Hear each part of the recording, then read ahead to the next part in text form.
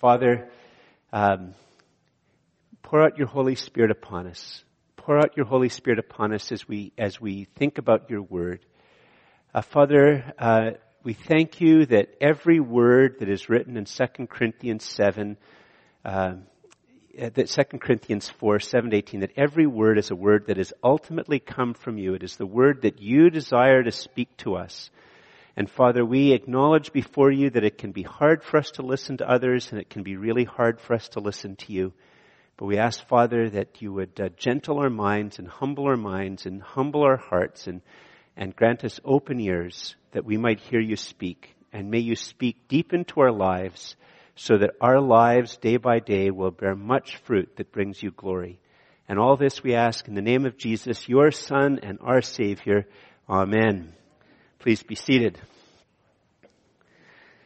So quite a few years ago, when I was in my early 20s, there wasn't any move-in movement, but I lived with four other Christian guys in a house, and so we were five Christian young men, all single, and we met together regularly for prayer and Bible reading, and we also tried to do different types of things in the community. And one of the things that we often try to do in the community, we felt fairly comfortable with this because we were, five young men, and we'd often bring people in to live with us for a period of time because they needed some help. And one of the guys, I'm going to call him Bob, often the people that we would have come and live with us had some type of mental illness. And this one time we had a guy, I'll call him Bob, he came to live with us, and he was suffering from, I guess they'd call it now bipolar disorder. They used to call it manic depression, and that's what he was suffering from and struggling with, and he came to live with us for a little period of time because he was homeless. And actually, I've made a mistake in saying that he was struggling with his bipolar disorder. At the time that he was with us, he definitely wasn't struggling with it. He was surfing it. Like, he was just completely and utterly given over to his disorder. And it was July. It was very, very hot, as July can be in Ottawa, very hot and humid. We were in a house that had no air conditioning. And basically, he would wake up in the morning, and he would sit in this one couch in one chair in the living room all day. The only time he would get up was if he went to get something to eat or to go outside to smoke a cigarette. And this is what he did every day. And after he'd been doing this for a while, he hadn't showered, hadn't bathed. He was beginning to get a ripe smell. And so I was picked by the group of five guys to have a conversation with him about his need to deal with, he was beginning to smell quite ripe. And so actually I had to literally stand at the other side of the room because he was getting quite ripe. And I begin to try to talk to him about this. And he interrupts me and says, "George, if you knew who I really was, you would fall down right now and worship me." And he said it with complete seriousness. "You would fall down and worship me." And I think I said something like, "Bob, I know who you are and you need a shower." But he said with complete and utter seriousness, "If you knew who I was, you would fall down and worship me."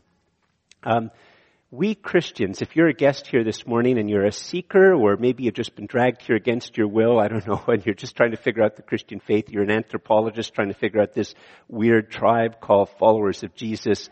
We followers of Jesus, we have a very similar problem to Jim. Not that we go around telling people that they have to fall down and worship us, but we have a very, very similar problem. And that is, if you think about it for a second, in the Creed and the Bible, and we tell people, and we know that, what is it? That when we come to faith in Jesus, we've been made right with God. When we come to faith in Jesus, Jesus lives in us, and we live in Jesus. We're given the gift of the Holy Spirit, the very same Holy Spirit that caused the Bible to be written and the planets to be formed and raised Jesus from the dead. That Holy Spirit lives within us. And we will go to be in the new heaven and the new earth. And if you think about all of these problems, here's our Jim problem. Why aren't you more impressive? Like, why am I not more impressive? Why isn't this congregation more impressive? Like, if you think about it, often one of the reasons that we don't actually want to say anything about our friends, to our friends or our neighbors, about the fact that we go to church or that we're followers of Jesus, is because we don't feel very impressive. We say to ourselves, well, how on earth can I say something to them about Jesus? I mean, they're way better educated than me. They're so much better at relationships. They're way better behaved. They speak more languages than me.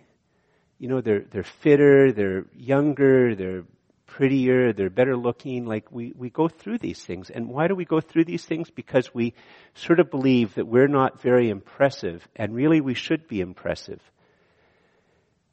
And that's our gym problem.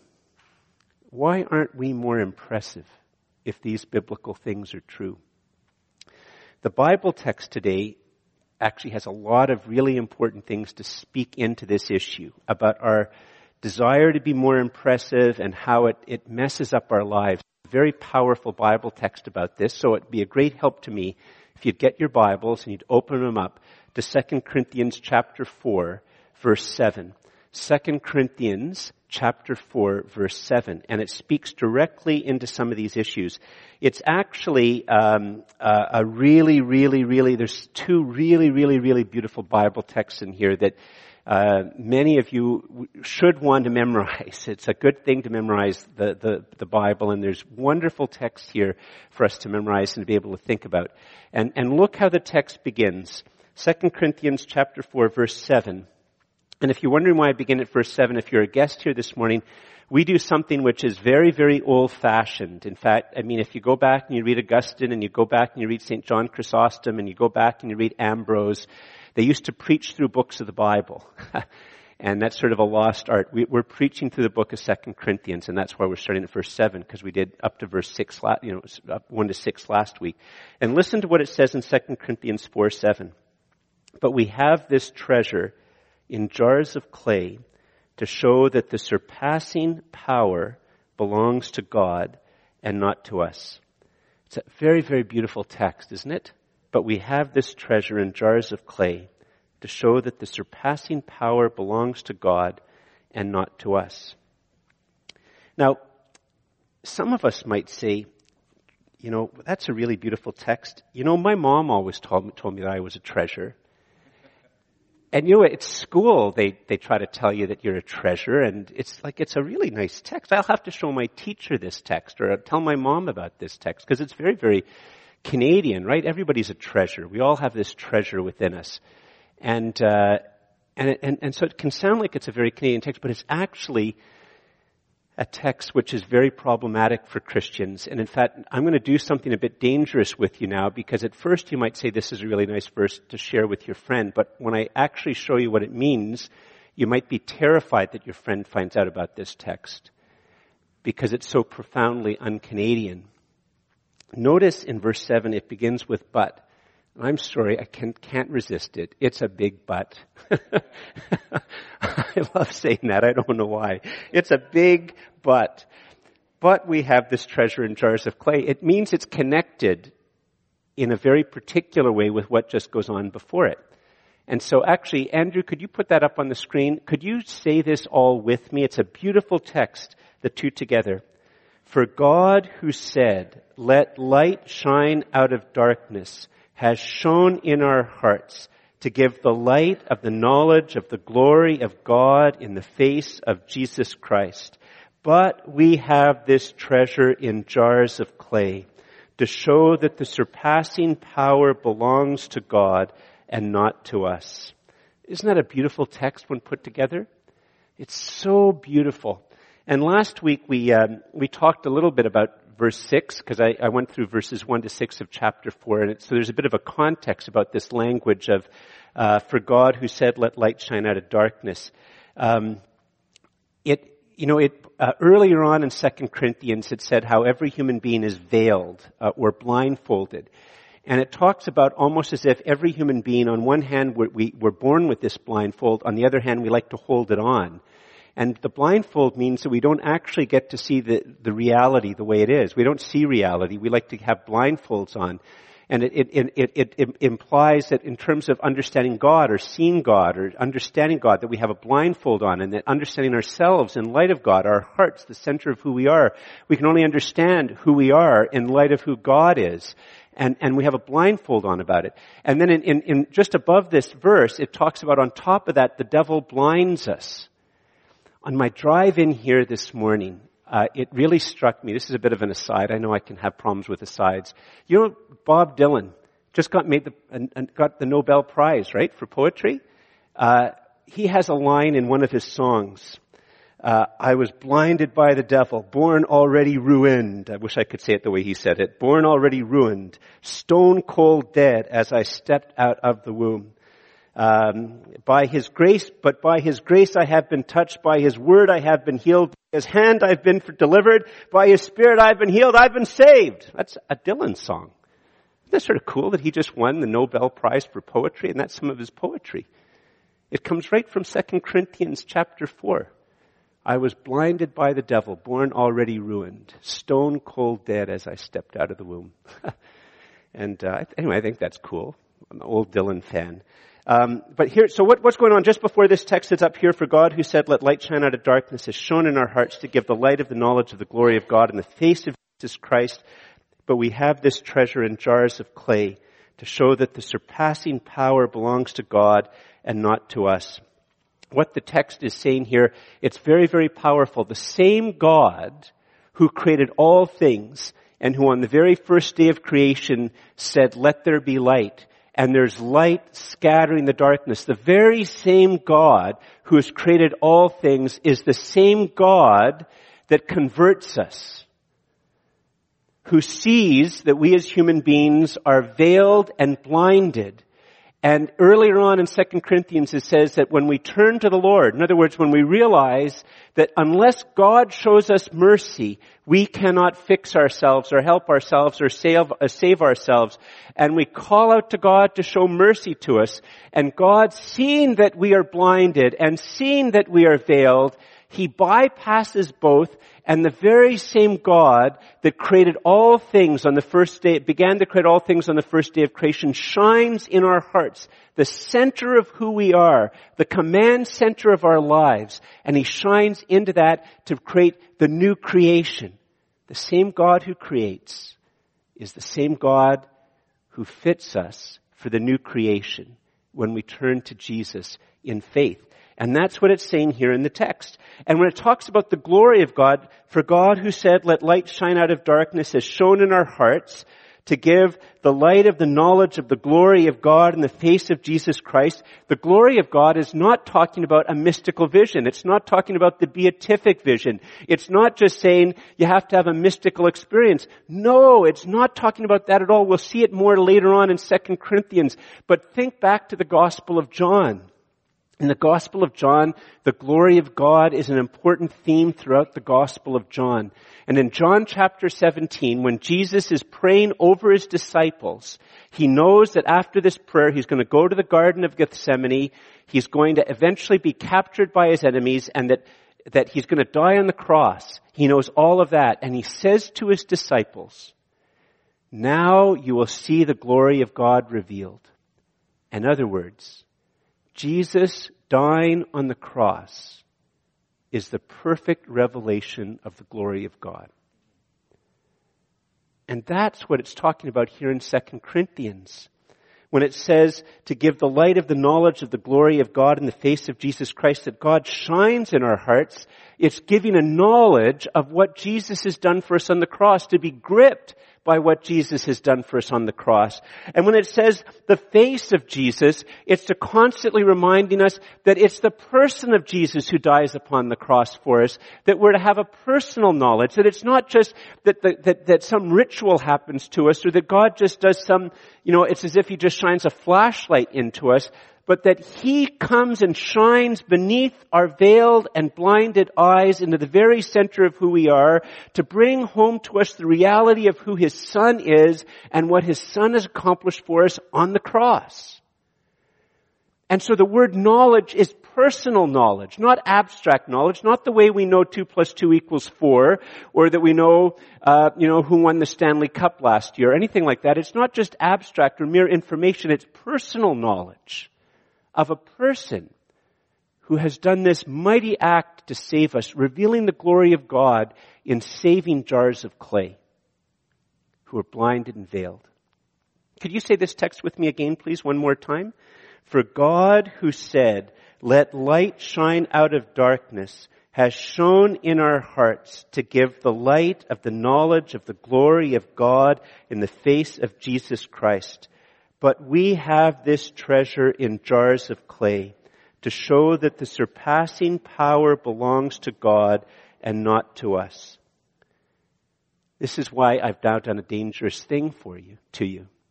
Because you might have said verse 7 is so wonderful, I think I'll tell my teachers about that or my friends about it. They're always telling me this text is saying that every human being is a jar of clay. It doesn't matter if it's the people who win the gold medals in the Olympics. It doesn't matter if it's the person who will win the MVP award in the NHL this year or the MVP award in the playoffs. Every human being is a fragile jar of clay.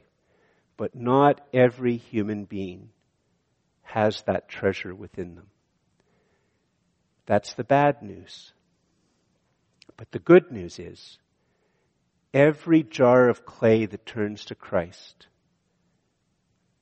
God will turn no one away, and He will shine and can shine and will shine into their hearts to bring the glory of God and the knowledge of Christ and all that wonderful stuff, and they will have that treasure within them. It is both very bad news, but it's also the best possible news that you could hear. All of us who struggle with being fragile. So here we need just to be very honest. Most of us, maybe all of us, probably many of us in our minds, at different times, we're legends in our own minds. And maybe I'm just way more wicked than the people here and way more pride. It'd actually be very proud for me to think I'm more wicked than all of you. I mean, that's a bit of a conundrum. I'm just averagely wicked. I don't know. Averagely proud. Oh, is that proud as well? Anyway, you can see the devil can really play us like an instrument. I mean, he really can. But here's the thing. Many of us we'd all be so horrified if other people could just listen into how we talk and think and imagine and daydream throughout the day. Like, we'd spend time both howling with laughter at how preposterous we think we are, and then we'd be horrified, and then we'd be crying with pity. Because we're addicted to boasting. All human beings are. That's one of the reasons I think why this image is so powerful. To humble us, to make us realize that we aren't the legends we believe in our own minds. And most of us, if we're honest, when we daydream and when we think, it's always around becoming more powerful and more impressive. And this text is saying, when you come to Jesus and God shines His light into our hearts, and we have this unbelievable treasure, but He leaves us as jars of clay. He doesn't make us superheroes. We don't get the bodies of Wolverine, the wealth of Bill Gates, the intelligence of Stephen Hawking, and the niceness of Mother Teresa. We stay jars of clay. And this is part of God's good plan for us, because He knows how addicted we are to boasting. And He wants to work in us in such a way, what does the text say? To show that the surpassing power belongs to God and not to us. Now, just as a bit of a timeout here, this text, if this was the only text in the Bible that talked about this, we'd have a bit of a problem, because it could almost sound as if it means that, when I'm thinking about my sermon for the coming week, I should plan to do as crappy a job as possible so that God will be glorified. It's not how it works. It could be that you dress as bad as you can, and you bathe as often as Bob, So that God, that's not, if this was the only text, maybe you could think that. I mean, the fact of the matter is that there's lots of Bible texts that really tell us that if we want to bring God glory, why wouldn't we do the best we absolutely can do for Him? But at the same time that this text is, that the Bible is encouraging us that once we follow Jesus as our Lord, that we are to try to give our absolute best for Him. At the same time, it's powerfully reminding us that we are always jars of clay, and that their surpassing power comes from God and never from us. And the praise for His surpassing power must go to Him and never to us. And so one of the things you could do just as a timeout, like for those of us who are praying for our kids, those of us who are parents, just here's the thing: remember that you are a jar of clay. Remember you are a jar of clay, and you're dealing with your kids who are jars of clay as well. You know, I think it's so powerful. Jars of clay are fragile. It's one of the fruit of the Holy Spirit is gentleness. Nowhere in the Bible does it commend us to be a bull in a china shop. But the virtue of gentleness is constantly encouraged upon us. And we are to pray that we can be gentle in how we handle people. And to pray to be gentle with our kids, and husbands to be, gentle with your spouse, and spouse to be gentle with your husband. And to remember that we're jars of clay, and that we have to pray that God's surpassing power will work through the fact that we will always be imperfect parents. And one of the things you can pray for us as a church is that when the council meets, that we remember that we're jars of clay. And that we don't say we can't do that or we can't do this. God can't be leading us there because we're not impressive and powerful enough that area. But to remember that we're jars of clay. And maybe God is going to lead, God will always lead us into areas where we are only jars of clay, and the surpassing power has to come from God. And we have to say only God. And if you're in work and you're afraid to, or your neighbors and you're afraid to share the gospel, or even tell people that you know that you go to church on a Sunday morning, because you say to yourself, you know what, I don't get the best job review. You know, maybe I'm in the bottom part of the office in terms of job review. Well, pray to God that you can do better in your job. But remember that God uses jars of clay to bear witness to others. Now, some of you might say, George, you asked us to have this Bible, and while you were talking, that was very, good, George. But, George, I think that some of the things that happen after this, like that was very helpful, George, but you've just been talking about one verse, verse 7, and the stuff that comes afterwards, I don't know if the Bible's true, George. Like, George, why is it so hard to be a Christian often?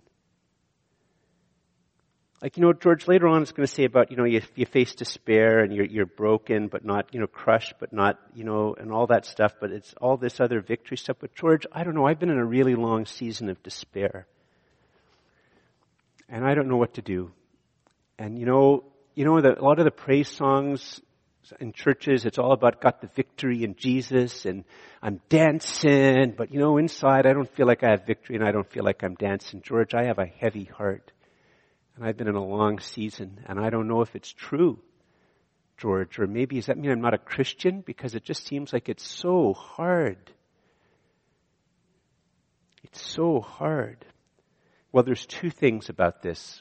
And the first thing is, well, let's look at verses 8 to 15. I'll talk about the first thing, and I'll say the second thing about that for those of us who aren't sure if the Bible's true, and they're finding it really, really, really, really hard. And they're wondering, we're wondering if our brokenness is something that's going to be the story of our lives. Look at verses 8 to 15. One of the problems we have with it, you'll see in a moment, because there's a very simple way to understand it, is it's very powerful poetic imagery to communicate a simple truth. But let's read. We are afflicted in every way, but not crushed. That's the part some of us don't believe. I'm afflicted and crushed, George. We're perplexed but not driven to despair. George, I'm struggling with despair.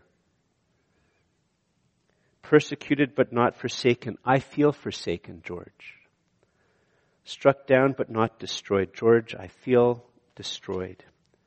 Always carrying in the body the death of Jesus, so that the life of Jesus may also be manifested in our bodies. For we who live are always being given over to death for Jesus' sake, so that the life of Jesus also may be manifested in our mortal flesh. So death is at work in us, but life in you. Since we have the same spirit of faith, and just pause here, the word spirit could be capitalized, probably should be capitalized. It's the Holy Spirit. So it's actually saying that the same Holy Spirit that caused the Bible to be written is the Holy Spirit that Christians have. Since we have the same spirit of faith according to what has been written, I believed and so I spoke. We also believe and so we also speak, knowing that he who raised the Lord Jesus will raise us also with Jesus and bring us with you into his presence. For it is all for your sake. So that as grace extends to more and more people, it may increase thanksgiving to the glory of God. Here in a very simple way, this is a very, very rich text filled with powerful poetic imagery. But in a very simple way, here's the first thing that the text is saying. In answer to why is it that the Christian life seems so hard, and what's it talking about all this being broken and death and all of that stuff. It's Luke chapter 6, verse 40. Luke chapter 6, verse 40. Could you put it up, Andrew? We're not going to have us say it, but I'm just going to read it. What does Jesus say? A disciple is not above his teacher, but everyone, when he is fully trained, will be like his teacher. A disciple is not above his teacher, but everyone, when he is fully trained, will be like his teacher. There's 4 or 5 places in the Gospels where Jesus says a variation of the same thing. Jesus' death upon the cross is his dying is the Lamb of God who takes away the sin of the world. That's what his death is. On one hand, his death is a sacrifice for sin that makes human beings right with God, and that's completely and utterly unique to Jesus. We don't do anything like that to save people. But Jesus consistently tells us in the gospel that we are to be like him. And Jesus made himself nothing. Jesus was tempted by the devil in the wilderness. Jesus got tired. Jesus served others and was misunderstood. His family thought he was insane. If you go back and read the Gospels, they thought he was insane. And he was whipped and he was beaten. And the Bible text here in 2 Corinthians is telling us this very, very hard truth, but it's an important truth to remember, that all Christian ministry, and all Christians have a ministry, is cruciform. It's in the shape of the cross. Jesus says, pick up your cross and follow me.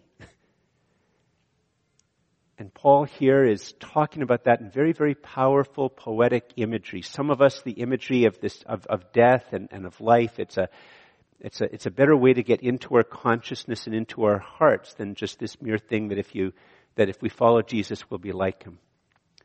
But that's what Paul is saying here. It's a very, very powerful thing. But some of us might say, George,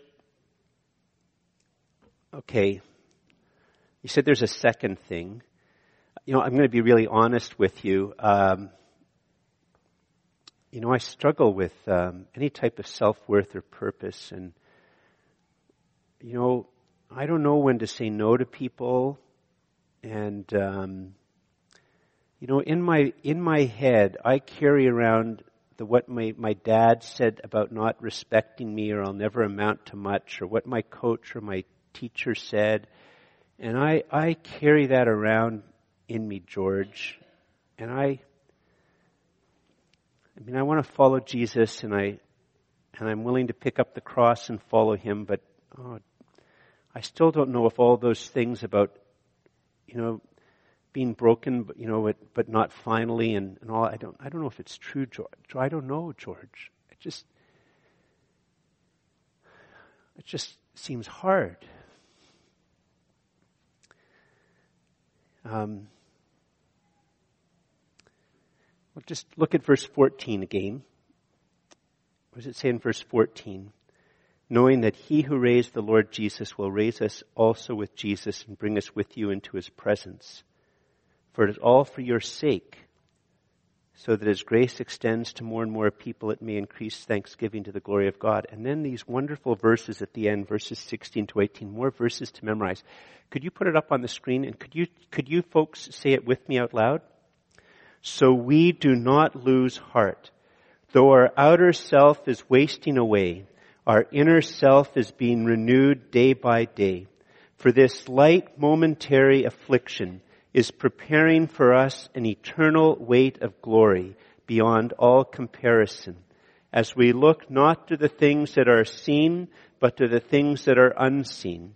For the things that are seen are transient, but the things that are unseen are eternal. I mean, here's the thing about this Bible text about us being jars of clay. The fact of the matter is jars of clay is a very, very accurate way to describe us. I know we have some doctors here and some people who are in med school. Tiny, tiny microscopic things cause us to die. And I mean, this week I know it's a shock to politicians, Jim Prentice dying. And we are very fragile. And we don't really want to acknowledge it. And this whole text, when it tells us about us being jars of clay and being very fragile, and when it tells us that if we don't have Jesus, that treasure is not within us, that in fact is telling us that our situation is vastly worse than we normally are comfortable of thinking about. That it's vastly worse, that we are in far more danger and far more trouble than we want to usually think about apart from Jesus. But the text is also telling us that we are so much more loved than we can possibly imagine. That once we put our faith and trust in Jesus and we have that treasure within us that doesn't just touch us at the moment that we, realize that we've given our lives to Jesus, because some people it's a very conscious thing and some people it's something that they come to realize with greater and greater clarity from the time they were the young children. Or maybe it's something for some people that over a period of 6 months or a year, they make this transition from not being trusting in Jesus to trusting in Jesus. They don't know the moment it happened. It doesn't matter if you know the moment, but that when it touches the entire length of our lives. It goes right back to us. Us being a jar of clay goes from the moment of our conception to the future, which is the moment of our death, and everything in between, and that we're a jar of clay for that entire time. And the treasure, the shining of the light of the gospel of the glory of God in the face of Jesus Christ, that comes, and that takes up the whole length and depth of our lives with nothing left over. And so it means that whether we were aware of it or not, there is no time in our life that we have not been profoundly, sacrificially, gloriously, deeply loved by God, even if we feel completely and utterly alone and we are suffering and feeling and afraid of despair. There has never been a time that we have not been deeply loved. And then this text is telling us that it's impossible for us to imagine that an ever-increasing glory, an ever-increasing weight of glory will be the final word about us in Jesus. And this is not me telling you this in humanism. This is God telling us in His Word. I have no authority to tell you this because we're jars of clay. But the Bible says, for this light momentary affliction is preparing for us an eternal weight of glory beyond all comparison. Jesus, when He died upon the cross, He took upon Himself my doom and yours. And as He dies upon the cross, He offers you and me His destiny.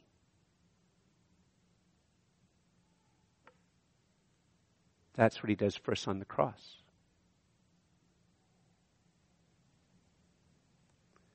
Some of you might say, George, this can't be for me. Oh, come on, George, look at this.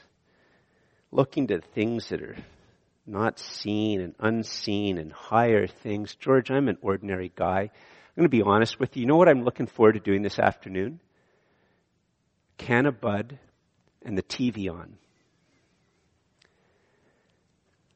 And maybe some others are saying, you know what I'm looking forward towards this afternoon, George? I'm just looking forward to a cup of coffee and Netflix. I don't want to have to think about higher things and does that mean I have to listen to CBC and opera and stuff like that and highfalutin stuff when I'm just an ordinary guy or gal. It's not what the text means at all. Can you read this text with me again? So we do not lose heart. Though our outer self is wasting away, our inner self is being renewed day by day.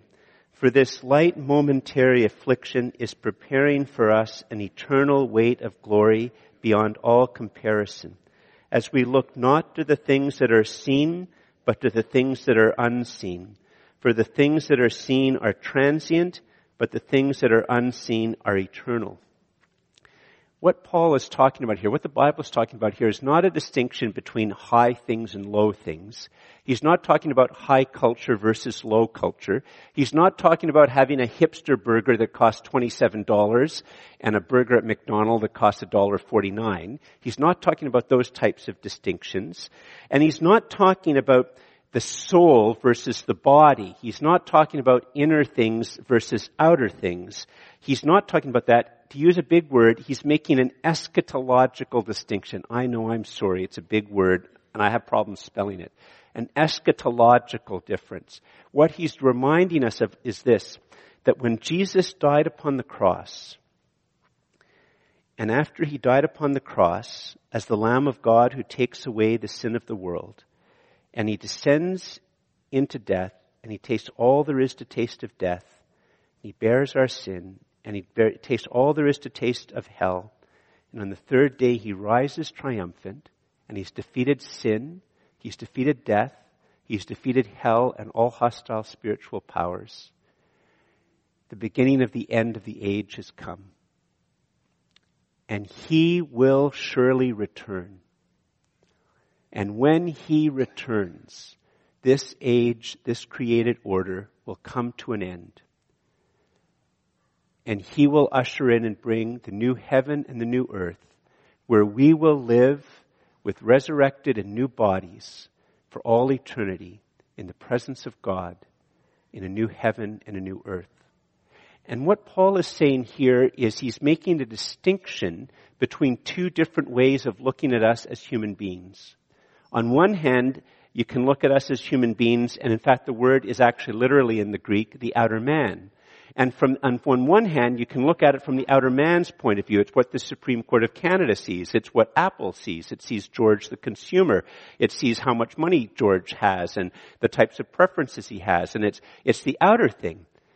And that's part of this age which is going to come to an end. But then all of a sudden there's a slightly different perspective by which you can look at things. And you can look at things and see that George already has the light of the knowledge of the glory of God in the face of Jesus Christ within him. And that means that he is already part of the age to come. That he is already God's, he's already Christ, that nothing can stop that nothing can take that away. And that is unseen by the Supreme Court of Canada. It is unseen by the Parliament and the Senate. It is unseen by the CBC and the University of Ottawa and the University of Toronto. It is unseen by the Globe and Mail and Hollywood. And it is unseen by Bay Street. And it is unseen by all the principalities and powers of this world. But what is this other thing that characterizes George is what is unseen by the world is that when Jesus died upon the cross, it was the death in the death of Christ. That what is unseen was the defeat of death and sin and hell and all hostile spiritual powers. It is the coming of God himself who will bring all things to a completed end. And those are the unseen things that we are to be gripped with. Not opera and high poetry. I'm not against those. If you like them, that's great. If you like country and western, that's great. It's irrelevant in the Bible. The unseen things are what happens on the cross. That there is a Father who loves us. That this is his created order. That he hears our prayers. That he wants to hear our prayers. That Jesus will come again. That there will be... Those are the unseen things made manifest in his word. The true invisible realities made visible by God. That's what's to grip us. That's what's to grip us. And so from that perspective, I'm not diminishing. I don't want to diminish at all. I've had long seasons where it's felt very, very dark. Maybe not as long as yours. Here's the thing. Here's the Christian claim. We want to be able to boast and believe that somehow our faith is so strong and so impressive, and our ability to manage life is so strong and so impressive that at the end of the day, it's always about our ability to hold on to the hand of Jesus. And this text is reminding us that the fact of the matter is, Jesus loves us when we squeeze his hand. I mean, he really does. But the Christian life is not about how successful I am at holding on to the hand of Jesus. This text is reminding me that there are so many times in my life that my hand's like this. That in fact my hand's like this. In fact my hand's like this and I'm like this. And what the text is saying, Jesus, his hand is strong and it never lets go of you. It never lets go of you.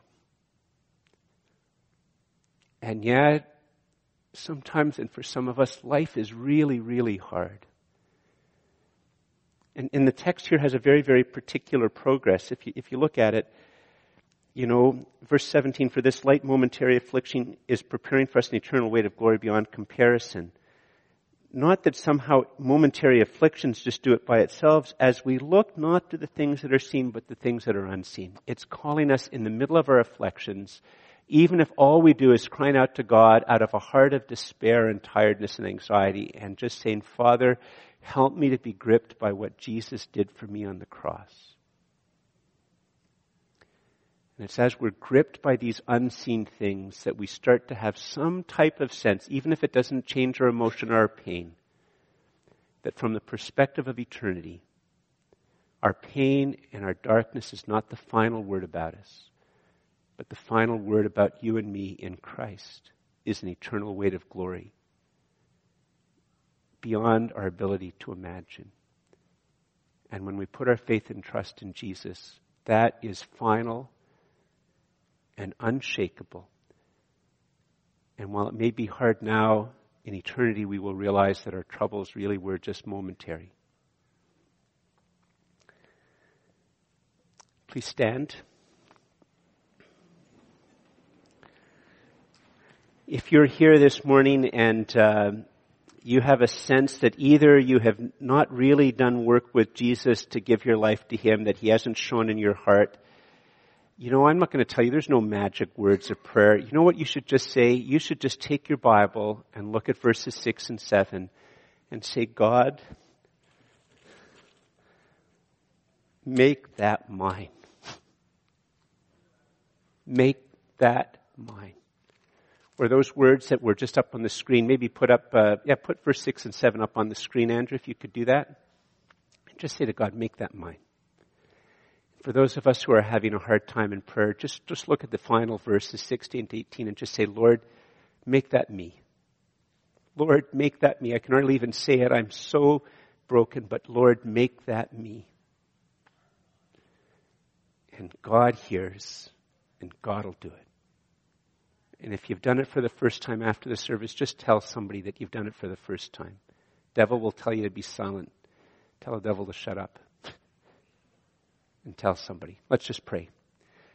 Father, we thank you so much that we are jars of clay. And yet, even though we are jars of clay, you loved us so much, seeing our deep need, that you sent your Son to take upon himself a jar of clay and live amongst us fully and completely as a jar of clay, to die for jars of clay, so that when we put our faith and trust in you, the glory of salvation and Jesus will live within us and never leave and fit and prepare us for the new heaven and the new earth. Father, we thank you for this great promise and this great victory of your Son and this great love for us that you have and this great glory you have promised us beyond our comparison. Help us, Father, to begin to be comfortable with being jars of clay and being weak, and call out to you and walk and follow you in faith, so that your great power may be displayed in the world in a way that brings no glory to us, but only to you.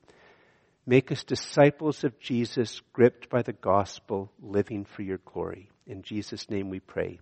Amen.